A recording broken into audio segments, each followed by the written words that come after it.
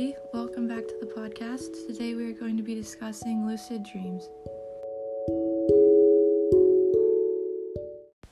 Lucid dreaming is what happens when you are aware that you are dreaming. You can recognize your own thoughts and feelings while being in a dream and control your environment and your desires.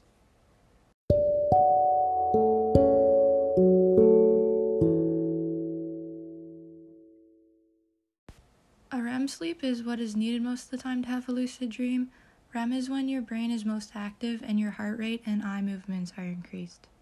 If you want to experience a lucid dream, here are some steps you can take to introduce yourself to the concept.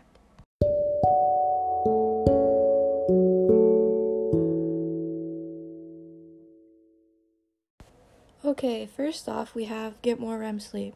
This is the cycle that we talked about where your brain is most active. Then we have start a dream journal. This will help you to be more aware of your dreams and make them more vivid. And then lastly, there's practice reality testing. This includes anything that could distinguish reality from dreams, such as looking at a clock or even jumping. This helps you to create a routine and help you not to get confused between your real life and your dreams.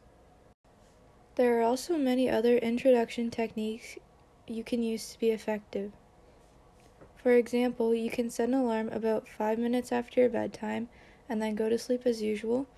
Wake up at the alarm and stay awake for about 30 minutes doing something like reading, and then when you go back to bed, you're more likely to have a lucid dream.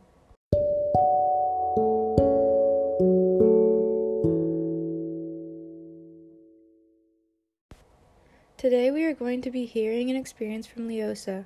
She is going to tell us about her experiences with lucid dreaming and how they are connected to disorders such as derealization and dissociation. Leosa, thank you so much for joining us.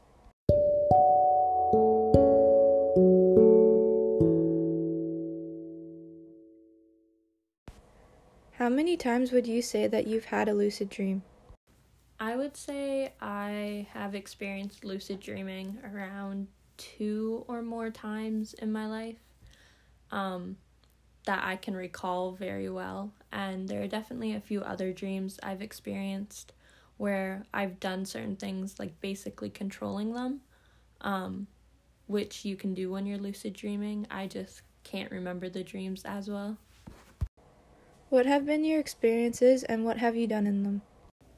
So when it comes to lucid dreaming, there are often 3 things that I tend to experience. The first one is obviously knowing that it's a dream when I'm dreaming it, and when I'm having the dream, I know that eventually I'll end up waking up. The second thing is getting to control the dream and what happens in it, the plot, the ending. And the third thing is almost like directing it from an outside point of view or watching it. And it's almost like I can share my thoughts to the characters in the dream, like speak it to them, even if I'm one of the characters in the dream. So, yeah.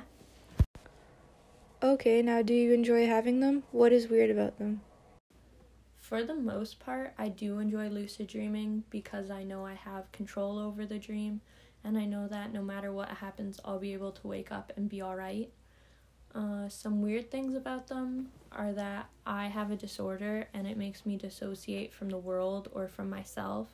And if I'm dissociating during the day, sometimes I'll think it's a lucid dream, and that's why I can control what's happening. And then sometimes I'll try to wake myself up from the dream, but my friends and my family will convince me that what's happening is actually happening. How do they tend to affect your day or your mood afterwards?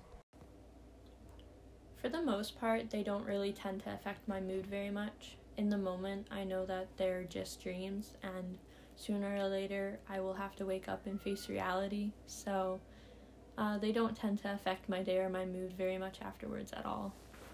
How would you say lucid dreaming is connected to disorders such as derealization and dissociation? I think that lucid dreaming is connected to dissociation in the sense that they both give off very similar feelings when you're experiencing them. Like how I said earlier, if I'm dissociating during the day, sometimes I'll get it mistaken for lucid dreaming, just because in both scenarios it gives off a very dreamlike feeling and you have control over what happens. But yeah, I would say that they're connected in that sense.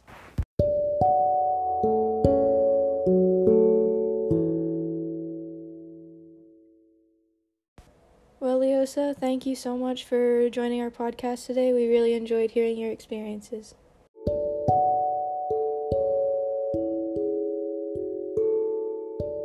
Thank you so much, everyone, for listening to this podcast. That's all the time we have for today, but we'll see you next time.